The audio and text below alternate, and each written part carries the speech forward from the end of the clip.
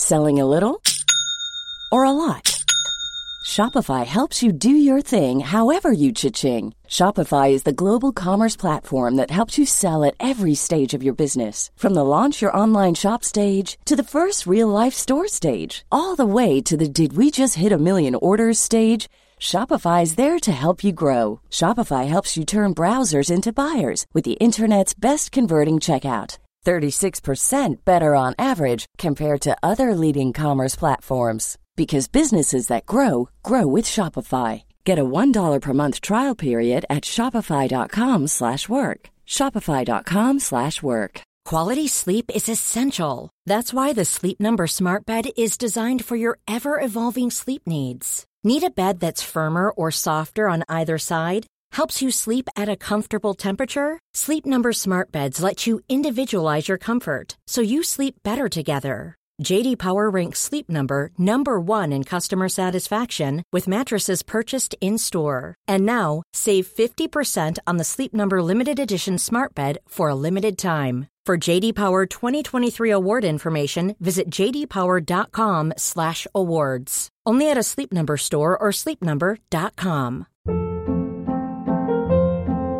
Hold up. What was that? Boring. No flavor. That was as bad as those leftovers you ate all week. Keke Palmer here. And it's time to say hello to something fresh and guilt-free. Hello Fresh. Jazz up dinner with pecan-crusted chicken or garlic butter shrimp scampi. Now that's music to my mouth. Hello Fresh. Let's get this dinner party started. Discover all the delicious possibilities at hellofresh.com.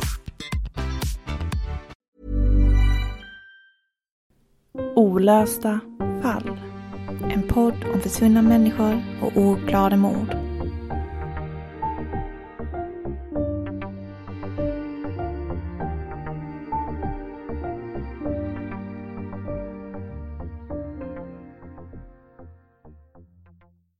Du lyssnar på Olösta fall. Mitt namn är Sofie Nublin. Och mitt namn är Nathalie Seov. I denna sista repris av fall vi redan tagit upp har vi valt att lyfta fallet med Elisabeth Jansson. Hon var blott 17 år gammal när hon hittades död, naken i en skogsglänta i Upplands Väsby, norr om Stockholm den 22 december 1982. Den sista veckan innan sin död tillbringade Elisabeth på Malmskillnadsgatan i Stockholm. En gata som än idag är känd för att vara en mötesplats för offer och förövare att mötas för att köpa och sälja sexuella tjänster. Vi vet inte exakt vad Elisabeth gjorde sina sista dagar i livet, men vi vet att hon hade mycket kontanter på sig vid tidpunkten och att hon kan ha prostituerat sig. Och att en av alla dessa förövare också blev hennes gärningsman. Sverige var det första landet i världen som faktiskt gjorde det illegalt att köpa sexuella tjänster, men lagligt att sälja dem. Det var för att man beslutade sig för att se prostitution som en del av mäns våld mot kvinnor. Och utifrån det synsättet så ansåg man att det var av högsta vikt att lägga skulden där den hör hemma, nämligen hos förövaren och inte hos offret. Tack vare denna lagändring finns det därför hjälp att få polisiärt, om man exempelvis blivit misshandlad eller kränkt av sin förövare utan att själv bli dömd för att man sålt sexuella tjänster. Att köpa sex är ett övergrepp. Att sälja sex görs av ett offer som står utan andra möjliga utvägar. Man har aldrig någonsin rätten till någon annans kropp. Och en människa är inte en handelsvara. Elisabeth var blott 17 år gammal när hon hittades mördad i skogsgläntan. Och hon får aldrig någonsin glömmas bort. Därför släpper vi nu avsnittet om Elisabeth Jansson en andra gång. För att påminna oss själva och er om det sexuella våld mot kvinnor som fortfarande är ett stort problem i vårt samhälle.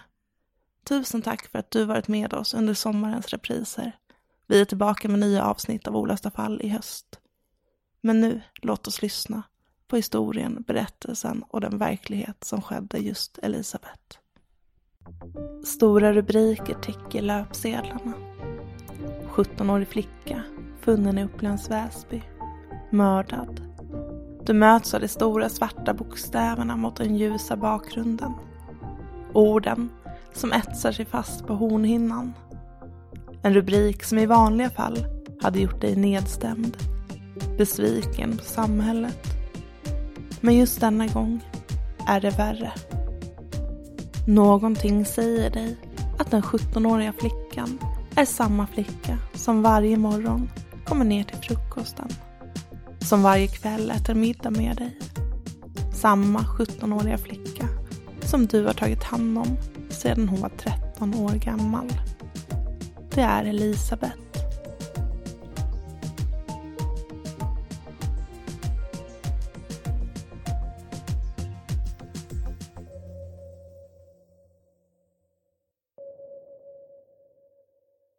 Du lyssnar på Olösta fall med mig, Sofie Nyblin.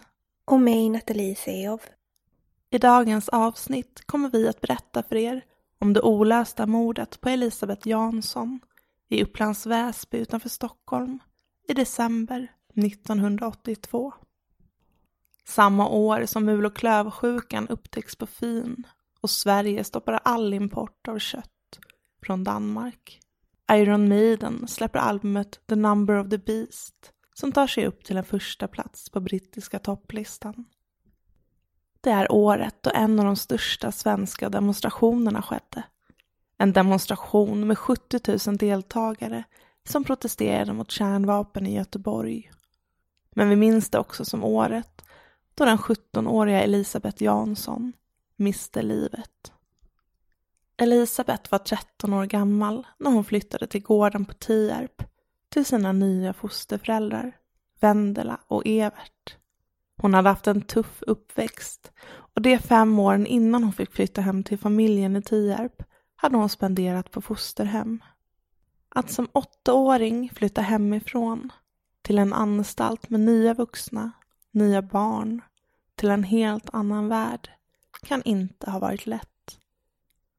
I en artikel i Aftonbladet berättar fosterföräldrarna Vendela och Evert om det mentala bagage som Elisabeth bar på som 13-åring.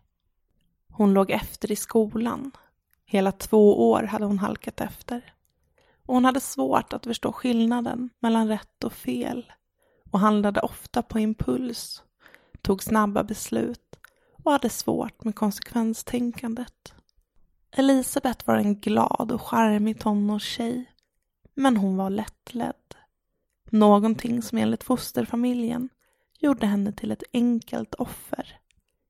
Lätt att påverka och lätt att få dit man ville. Att hennes brokiga uppväxt påverkat henne gick det inte att ta miste om. Hon hade svårt att förstå vad man fick och inte fick göra. Ett socialt samspel som Elisabeth hade gått miste om någonstans på vägen. Att familjen i Tierp skulle vara de som tog sig an den sköra flickan var egentligen bara en slump. Vendela och Evert hade tidigare haft sommarbarn på gården. Barn från stan som behövde byta miljö och där familjen under sommarmånaderna fick agera fosterföräldrar. När frågan kom angående om de kunde tänka sig att ta emot en 13-årig flicka på heltid som fosterbarn passade tidpunkten perfekt. Barnen hade flyttat hemifrån och de hade inte längre kvar djuren på gården att sköta. Beslutet var enkelt. Självklart ville de ta emot Elisabeth. Men hur mycket de än tyckte om Elisabeth så var det ingen dans på rosor att försöka uppfostra och vägleda henne. Hon var en ung splittrad själ med åren från fosterhemmet bakom sig. Ett barn som just blivit tonåring och så småningom på väg att bli en ung kvinna. Trots Elisabeths positiva personlighet var det mycket som rörde sig i tankarna. Hon trivdes bra på gården och tyckte mycket om sina fosterföräldrar. Men hennes bagage hade på något vis gjort henne rotlös. Trots att hon trivdes hos Vendela och Evert så rymde hon hemifrån gång på gång. De oroliga fosterföräldrarna visste till slut varken in eller ut. Nätter och dagar fyllda av oro kom och gick medan de gång på gång letade efter den försvunna tonårsflickan. Elisabeth tog sig ofta med buss in till Stockholms innerstad. Hur vet de inte riktigt, eftersom hon ofta rymde utan att ha några pengar på sig.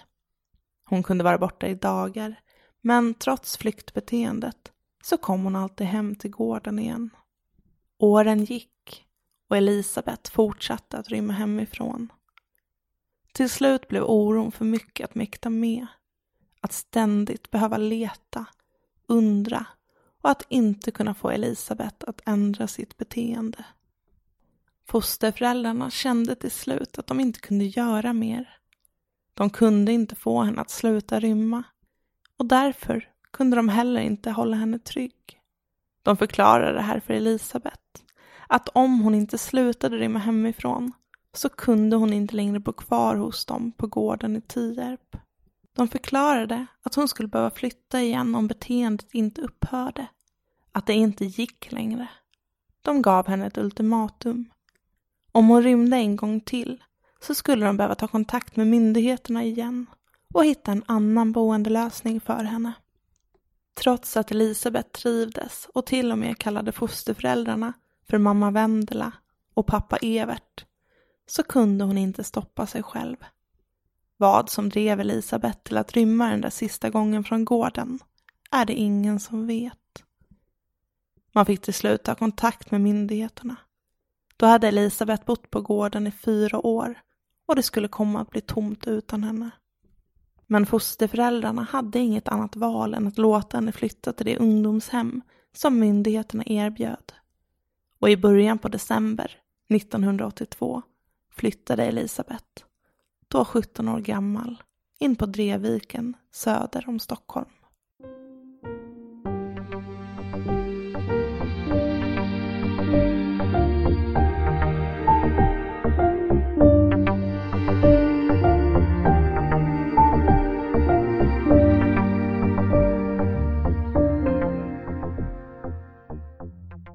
Jag tänkte att vi skulle börja prata lite om det här med Elisabeths rymningar, Nathalie. För det är ju faktiskt ganska långt mellan Tierp och Stockholms innerstad. Det tar ungefär 1 timme och 15 minuter med bil att ta sig den sträckan. Tierp ligger liksom utanför Uppsala. Så det är en ganska bra bit och det tar säkerligen längre tid, till exempel med kollektivtrafik. Men jag tycker det är lite intressant här. Jag undrar hur Elisabeth har tagit sig in till stan utan pengar. Ja, för det är ju det att hon inte hade några pengar enligt fosterföräldrarna då. Så då undrar man ju liksom, kan hon ha hoppat på en buss eller tåg utan att, alltså undvikit kontrollanter, alltså plankat, eller har hon liftat? Det är ganska farligt att lifta också, det är också någonting man får i åtanke. Ja, verkligen. Jag tänker som ung tjej att lifta. Det är inte så konstigt att man blir orolig som familj i det läget. Och jag tänker också 1982 så hade vi inte mobiltelefoner, vi privatpersoner på det sättet. Idag kan vi ju ringa varandra och man kan söka varandra, och just den här stressen över att Elisabeth har rymt, man kan inte få tag på henne, man vet inte var hon är. Idag kan vi söka på mobilsignaler. Jag förstår ju verkligen fosterfamiljens oro i det här.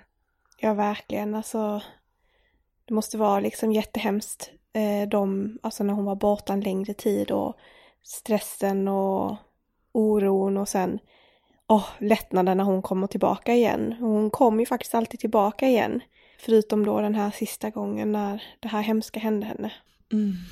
Alltså snacka om att det måste varit en berg- och dalbana i känslor. Hon bodde ju ändå hos sina fosterföräldrar från hon var 13 till 17 år. Och den här rymningsfrekvensen var ju pågående hela tiden. Och en så ung tjej som hela tiden är borta.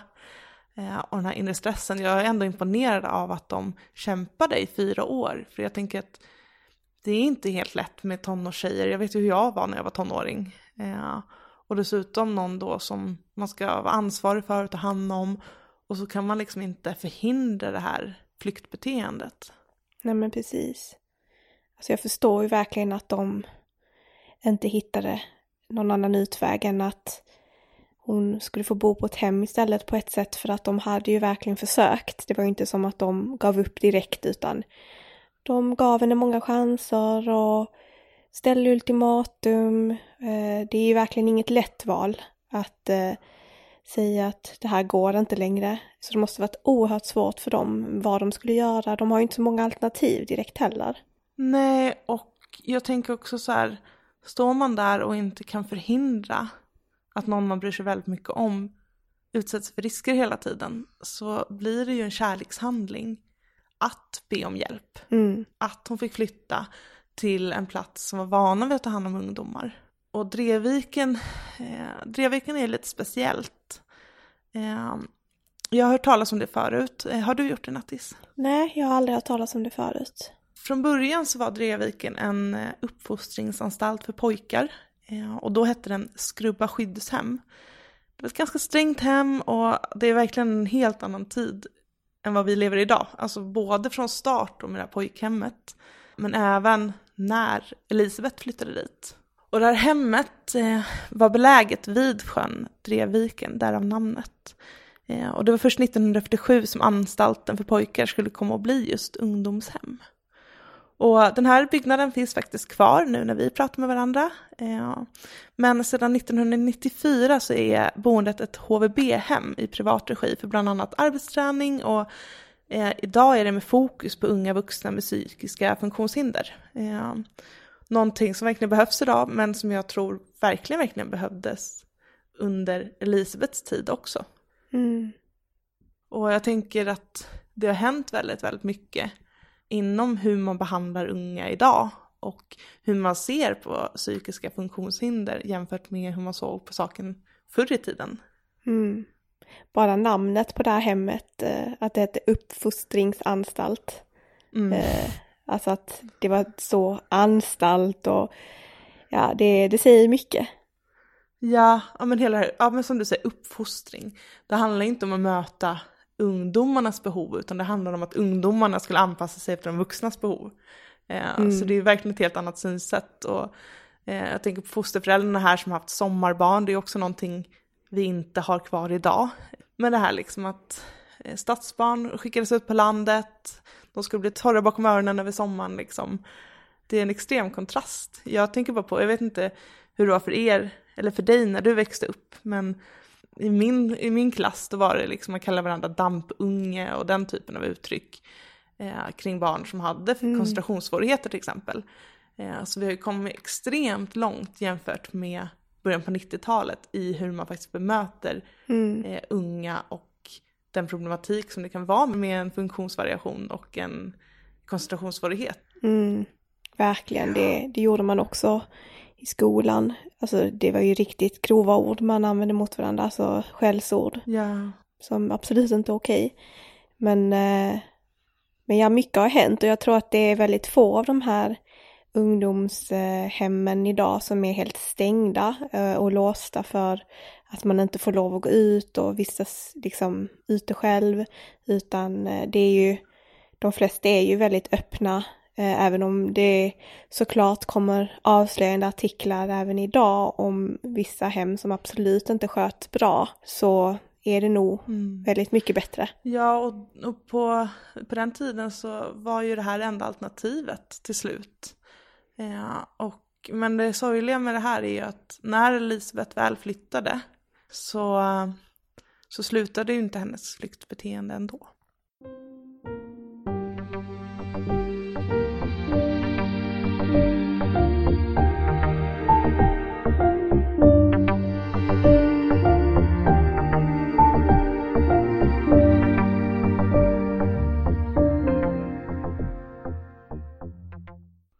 Efter att hon flyttat ut så kom Elisabeth och hälsade på fosterföräldrarna på gården. Vid det sista besöket hade hon till och med sig sin biologiska mamma. Fosterföräldrarna hoppades att hemmet vid Drevviken kunde ge Elisabeth det stöd som hon behövde. Att hon skulle få verktyg för att hantera sitt flyktbeteende. Men Elisabeth hann bara bo på hemmet i 2 veckor innan hon återigen skulle ta till flykt. Men denna gång var det inte med den vanligtvis så tomma plånboken. Denna gång hade hon både pengar och sällskap. Det var den 14 december 1982 som Elisabeth valde att lämna Drevviken tillsammans med en tjejkompis som också bodde på ungdomshemmet. Men den här gången kom Elisabeth aldrig hem igen. Oron som alltid brukade stillas när de fann henne helskinnad blev aldrig stillad. Istället stod Elisabeths öde printat på varenda löpsedel. 17-årig flicka mördad i Upplands Väsby. Datumet löd den 22 december 1982. Det var en liten skogsglänta, cirka 400 meter från E4 i området Verka i Upplands Väsby, som en jägare hade funnit en naken kvinnokropp. Han ringde genast polisen. Den döda kroppen tillhörde Elisabeth. Någonting man snabbt kunde bekräfta med hjälp av det ID-kort man återfann på platsen. Jägaren som hade varit på platsen dagen innan också kunde berätta för polisen att det då inte fanns någonting att anmärka på gällande platsen, vilket gav polisen ett tidsperspektiv för när Elisabeth kan ha tagits till platsen. Elisabeth var helt avklädd och placerad på rygg med magen uppåt. Hennes kläder var utspridda runt omkring henne på marken där i gläntan, men Elisabeths trosor och byxor saknades. Än idag, 38 år senare, har dessa 2 klädesplagg inte återfunnits. Bland kläderna fann man även hennes SL-kort. Under obduktionen kunde man inte fastställa någon dödsorsak, men man hittade en stor dos av lugnande medel i Elisabeths blod. Det fanns inga tydliga skador på kroppen. Man hittade inte heller några DNA-spår som skulle kunna knyta någon till mordet på henne. Att byxor och trosor fattades tyder dock på att det kan röra sig om ett sexualbrott i någon form. Än idag vet man inte hur Elisabeth dog. För snart 40 år sedan hade man inte den teknik man har idag, och kanske hade man kunnat få fram spår på Elisabeths kläder om fallet hade skett idag. Polisens teorier vid tidpunkten var att någon kan ha lämnat henne där ute i skogen och att hon på grund av de höga doserna lugnande legat kvar på platsen medvetslös och helt enkelt frusit ihjäl. Beskedet om Elisabeths död nådde fosterfamiljen, som redan då de mötts av rubriken om den döda unga kvinnan hade på känn att det rörde sig om fosterdottern. Man försökte kartlägga Elisabeths sista tid innan mordet, men de senaste dagarna är oklara. Det man med säkerhet vet är att Elisabeth rymde från boendet vid Dreviken den 14 december, och med sig hade hon en kvinnlig vän. Man vet även att hon de sista dagarna innan man fann henne död hade befunnit sig på Gallerian på Kungsgatan i Stockholm. I närheten av Gallerian ligger även den beryktade gatan, Malmskillnadsgatan, som är känd för att prostitution har ägt rum där under många år. Man vet att Elisabeth ska ha befunnit sig på Malmskillnadsgatan ett flertal gånger den veckan, och man anar att hon kan ha prostituerat sig, även om man inte kan bekräfta att så var fallet. Misstanken om prostitution kommer från informationen om att Elisabeth plötsligt och oförklarligt ska ha haft en massa pengar på sig. Någonting som Elisabeths biologiska mamma kunde bekräfta. Hey, I'm Ryan Reynolds. At Mint Mobile, we like to do the opposite of what Big Wireless does. They charge you a lot, we charge you a little. So naturally, when they announced they'd be raising their prices due to inflation, we decided to deflate our prices due to not hating you. That's right. We're cutting the price of Mint Unlimited from $30 a month to just $15 a month. Give it a try at mintmobile.com/switch. $45 up front for 3 months plus taxes and fees. Promo rate for new customers for limited time. Unlimited more than 40 gigabytes per month slows. Full terms at mintmobile.com. I'm Sandra, and I'm just the professional your small business was looking for. But you didn't hire me because you didn't use LinkedIn Jobs. LinkedIn has professionals you can't find anywhere else, including those who aren't actively looking for a new job, but might be open to the perfect role, like me. In a given month, over 70% of LinkedIn users don't visit other leading job sites. So if you're not looking on LinkedIn, you'll miss out on great candidates like Sandra. Start hiring professionals like a professional. Post your free job on linkedin.com/people today. Hold up. What was that? Boring. No flavor. That was as bad as those leftovers you ate all week. Keke Palmer here, and it's time to say hello to something fresh and guilt-free. Hello Fresh. Jazz up dinner with pecan-crusted chicken or garlic butter shrimp scampi. Now that's music to my mouth. Hello Fresh. Let's get this dinner party started. Discover all the delicious possibilities at hellofresh.com.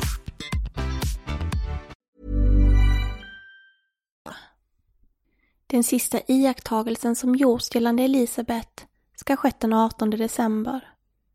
4 dagar innan jägaren fann henne i skogsgläntan. Det var den kvinnliga vännen som hon rymde med från Drevviken som sist ska ha träffat henne. De 2 sågs gå inne på gallerian vid 17-tiden. De hade då bestämt att ses igen en halvtimme senare på samma plats. Men Elisabeth dök aldrig upp. Det finns efter det inga fler vittnesmål eller någon information om var Elisabeth befunnit sig eller vad hon har haft för sig efter att hon och väninnan skilts åt. Kort efter det att polisen identifierat kvinnan i gläntan som 17-åriga Elisabeth Jansson anhölls en 29-årig manlig bekant till Elisabeth. Mannen släpptes dock på fri fot kort därefter och sedan dess har fallet legat som ett kallt fall på polisens bord. Lars Borgenäs, programledare i tv-programmet Uppdrag granskning, tog upp fallet och enligt honom kunde mordet på Elisabeth ha en koppling till 2 andra mord som skett i Stockholm på 80-talet.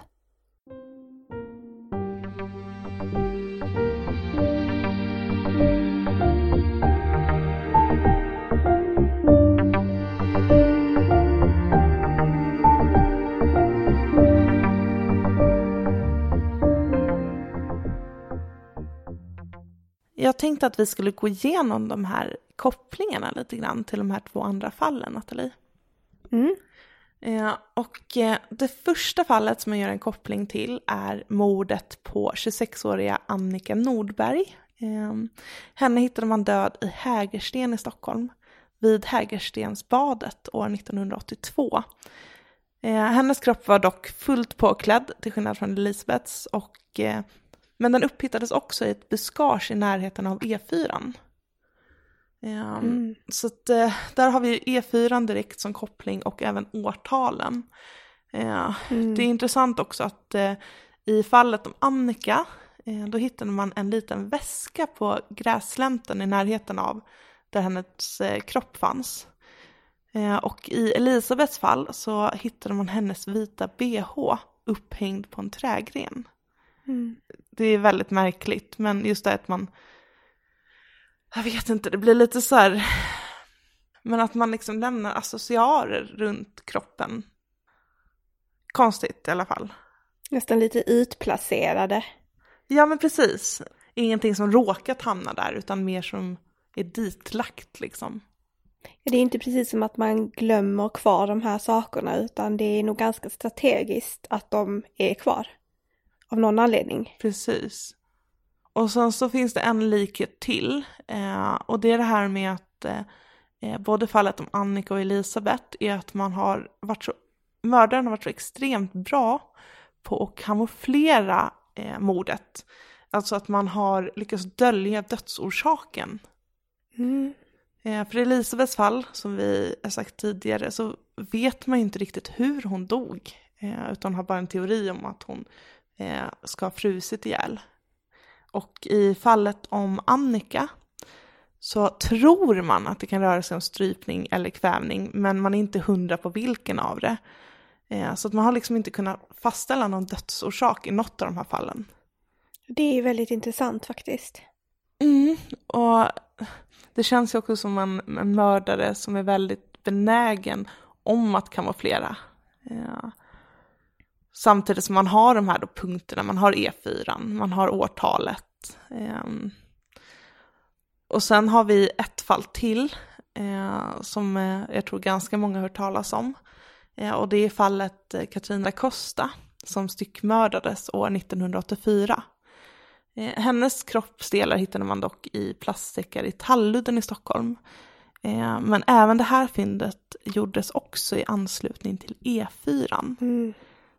Och den koppling man har gjort här mellan BH:n och väskan är att man har hittat en blå handduk som låg ihopvikt bredvid intill en av de här plastpåsarna med hennes kroppsdelar i.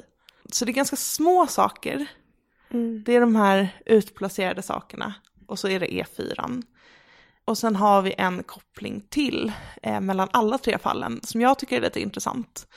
Vi vet att både Annika och Katrin hade prostituerat sig. Och sen finns det ju den här teorin som vi tog upp här tidigare om att Elisabeth kan ha prostituerat sig de här sista dagarna i livet. I och med att hon hade mycket pengar, hon rörde sig på Malmskillnadsgatan. Och var fick hon pengarna ifrån annars? Så både Annikas och Elisabeths fall var 82 och Katrins fall 84 då, om jag förstår det rätt. Ja, det stämmer. Mm. Och skulle det vara samma mördare så känns det ju som att han har blivit modigare, eller vad man ska säga. För att både Annika och Elisabeth har lämnats kvar utomhus i närheten av E4, medan Katrin har man gått hårt på och faktiskt styckat kroppen. Så där är en ganska stor förändring i beteendemönster. Men det är också 2 år mellan de första 2 fallen och Katrin da Costa. Men jag undrar, vad tror du? Tror du att det kan ha varit samma gärningsman? Ja, alltså det är jättesvårt att säga. Det är ju en hel del som de här olika fallen har gemensamt, som att de har hittats i närheten av E4 till exempel. Men samtidigt så är det ju en väldigt stor motorväg och blir en naturlig väg att köra förbi och dumpa en kropp i olika områden kring E4. Så det behöver ju inte vara en koppling. Sen att 2 av dem och möjligtvis 3 av dem har varit prostituerade, det tycker jag är väldigt intressant. Jag håller med dig. Och det är ju en koppling som, det skulle ju kunna vara att en mördare har hängt där på Malmskillnadsgatan och plockat upp de här kvinnorna där. Det är verkligen någonting som jag förstår är intressant för de som har kikat närmare på de här fallen. Ja, och Borgenäs, han tar ju upp just det här att han tror att det rör sig om en seriemördare som har fokus på att ha ihjäl just prostituerade unga kvinnor. Och jag tänker på det du säger också, Malmskillnadsgatan, kanske de potentiella vittnena som skulle kunna funnits där och som kan ha sett någonting, kanske själva var där för att köpa sex och vill kanske därför inte heller gå till polisen med sina vittnesmål. Det blir lite knepigt här. Men det är i alla fall uppenbart om att det rör sig om ett lustmord vad gäller Elisabeth. Just med tanke på att man fann hennes kropp avklädd. Att mördaren har tagit med sig hennes byxor och trosor. Jag tycker också det är intressant med den här dosen lugnande. Att man inte kan fastställa om den var så hög att hon dog av det. Eller om det var så att hon på grund av den här höga dosen inte vaknade utan låg ute och frös ihjäl. Och kan hon själv ha tagit lugnande om det nu var så att hon prostituerade sig för att få pengar för att helt enkelt klara av den situationen. Det är ju inte någonting man gör i en handvändning direkt. Eller kan hon ha fått det här lugnande medlet av sin mördare? Alltså, ja. Är det någon som har gett henne det här medlet? Vem? Varför? Och vad kan ha hänt i gläntan? Det är så himla många frågetecken här. Ja. Man har ju liksom ingen teknisk bevisning att gå på heller. Nej, och det är det som gör det här mordet, tror jag, väldigt svårlöst. Alltså och att det är därför det fortfarande är ett kallt fall. Men något som jag tror att det här lugnande medlet, att det är det som har dödat henne. Alltså i kombination med att det var kallt ute. Och det var faktiskt i december. Så det krävs ju inte mycket för att om man däckar utomhus faktiskt avlider av att det är så pass kallt. Nej, om man inte är påklädd och så vidare. Nej, hon var ju naken liksom. Ja, men precis. Och hon kan ha tagit lugnande medel själv. Det kan man inte utesluta, men samtidigt så finns det ju också sjuka människor som spetsar andras drinkar, vill att en person som man har planerat sexuellt utnyttja ska vara så drogad som möjligt liksom. Det finns ju liksom våldtäktsdroger. Nu var det ju kanske inte en sån drog som hon hade i sitt system. Men det är ju inte någonting som inte förekommer. Och det kan man ju inte bortse från. Tanken var kanske inte att hon skulle dö av det medlet hon hade fått. Men kanske att hon skulle tuppa av. Och sen har personen lämnat henne där. Och då har hon avlidit därefter. Det är väldigt svårt att säga. Men det är så jag tror att det kan ha gått till. Ja, och det känns ju som att den som har gjort det här oavsett vad måste ha förstått att om han lämnar henne naken, utslagen ensam i skogen i december, mitt i natten, att hon skulle frysa ihjäl. Det krävs ju liksom inte en hjärnkirurg för det. Ja men precis, det är inget konsekvenstänk där direkt. Nej. Ja. Så oavsett vad är det en människa som har noll liksom, empati för en annan individ. Verkligen. Sen är det ju intressant det här med att man inte har kunnat fastställa dödsorsaken i Annikas fall heller. Så jag tycker det finns mer likheter mellan dem kanske. Da Costas fall sticker ut mycket, men det kan ju vara som du säger att en eventuellt seriemördare har kunnat avancera genom åren. Men det är ju väldigt annorlunda tillvägagångssätt. Alltså att hennes kropp är styckad. Och det behöver ju inte då vara kopplat till varandra. Nej. Med tanke på att det ser ganska annorlunda ut. Ja, den egentliga kopplingen mellan alla tre skulle jag då säga var prostitutionen, om man hade kunnat bekräfta att Elisabeth hade prostituerat sig. För att det är ju, som du säger, en extrem skillnad mellan att kamouflera hur man dödat någon jämfört med att faktiskt lämna kroppsdelar efter sig. Men när jag läste om de här 3 fallen och hur de jämfördes så kom jag att tänka på en bok som en av mina favoritböcker faktiskt, som heter Kärlekens Antarktis av Sara Stridsberg. Och den har du rekommenderat mig. Ja, den är så välskriven. Och jag vet inte om ni som har lyssnat har hört talas om den eller läst boken, men utan att avslöja för mycket, för jag tycker ni ska läsa den. Den finns faktiskt på bibliotekets app Biblio som e-bok om ni vill låna den där. Det är faktiskt gratis, man behöver bara ett lånekort och registrerad på sitt bibliotek. Men den handlar liksom inte om någon av de här kvinnorna som vi har pratat om nu. Det är en helt fiktiv berättelse. Men det märks att författaren har inspirerats av de här morden. För att det är väldigt mycket som stämmer överens med vad som händer i boken och de här olika fallen. Så det är nästan som att hon har tagit lite från varje fall och gjort till en fiktiv berättelse. För i boken så blir en kvinnas kropp styckad, väldigt likt Da Costa. Och delar av hennes kropp finner man i en vit väska på fyndplatsen. Och fyndplatsen är en klippa in till motorvägen i Hägersten. Så där också en liknelse. Och i den här boken så är det faktiskt mördaren som återvänder till platsen och hänger upp en BH i ett träd på mordplatsen för att märka platsen. Och då är det ju då antagligen den mördade kvinnans BH han hänger upp. Men så det är liksom som en blandning av alla de här fallen, men i en fiktiv berättelse. Men den är så fruktansvärt vackert skriven. För hela boken är liksom ur kvinnans perspektiv och hon är ju död, hon har blivit mördad. Men hon är fast i någon slags värld mellan död och levande, så att den är flytande i tid och rum. Och så blickar hon tillbaka på dels sin barndom och saker som hänt och hur hennes liv blev som det blev. Samtidigt som hon kan liksom se hennes nära anhöriga som lever kvar. Bland annat hennes föräldrar som letar efter henne när hon är försvunnen. Hennes barn som hon har förlorat vårdnaden om. Hon får se dem växa upp liksom i det här världen hon lever i, där hon kan liksom titta på dem utifrån. Men jag tänkte jag kunde läsa upp ett litet kort stycke från boken för att ni ska få en känsla av den. Ljudet av hjärtslag är öronbedövande över landskapet. Sedan upphörde.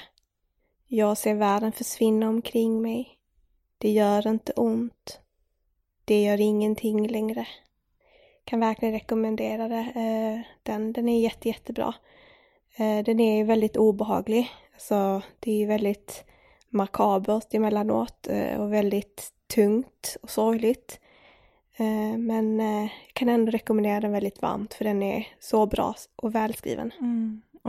Nu när du berättar också så förstår jag verkligen de här likheterna mellan att det blir som att man har gjort en kvinna av alla de här fallen och sen skapat en fiktiv karaktär utifrån det.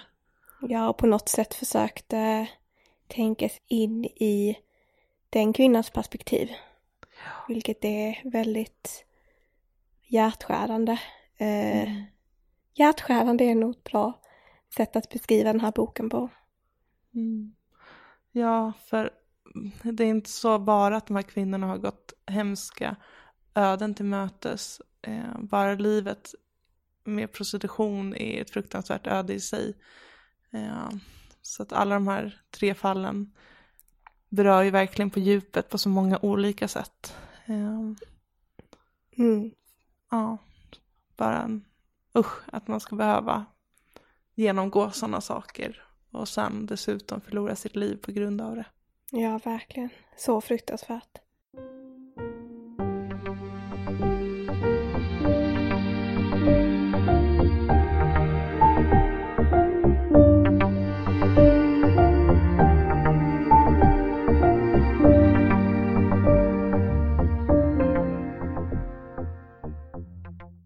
Två dagar innan julafton, den 22 december 1982, hittade man Elisabeth mördad.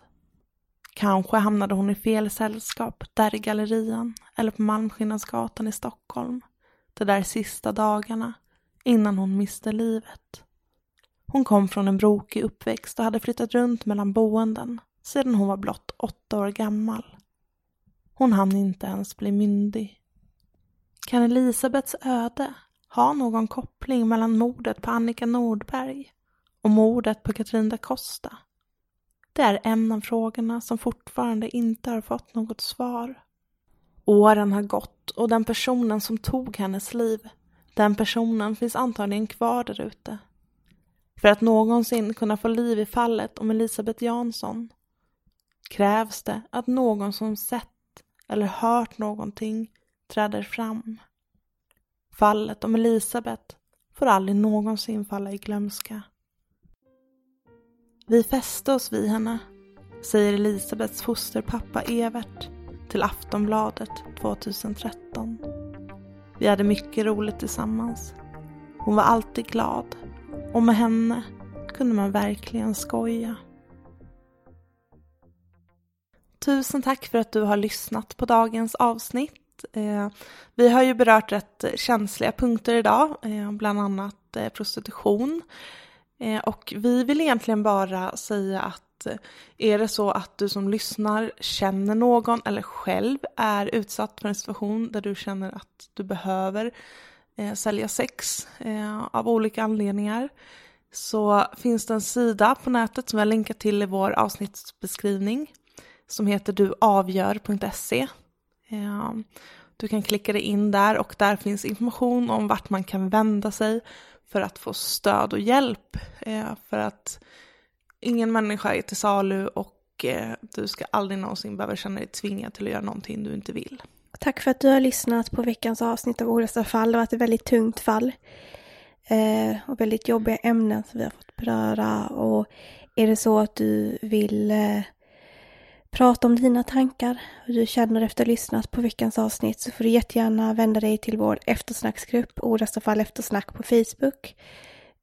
Där du kan få prata om det här avsnittet med andra lyssnare helt enkelt. Och även med oss. Och med oss, vi finns där. Ta hand om varandra. Glöm inte att hålla avstånd när ni är ute. Skicka virtuella kramar till varandra, så hörs vi igen nästa vecka. Det gör vi. Ta hand om varandra. Hej då. Hej då.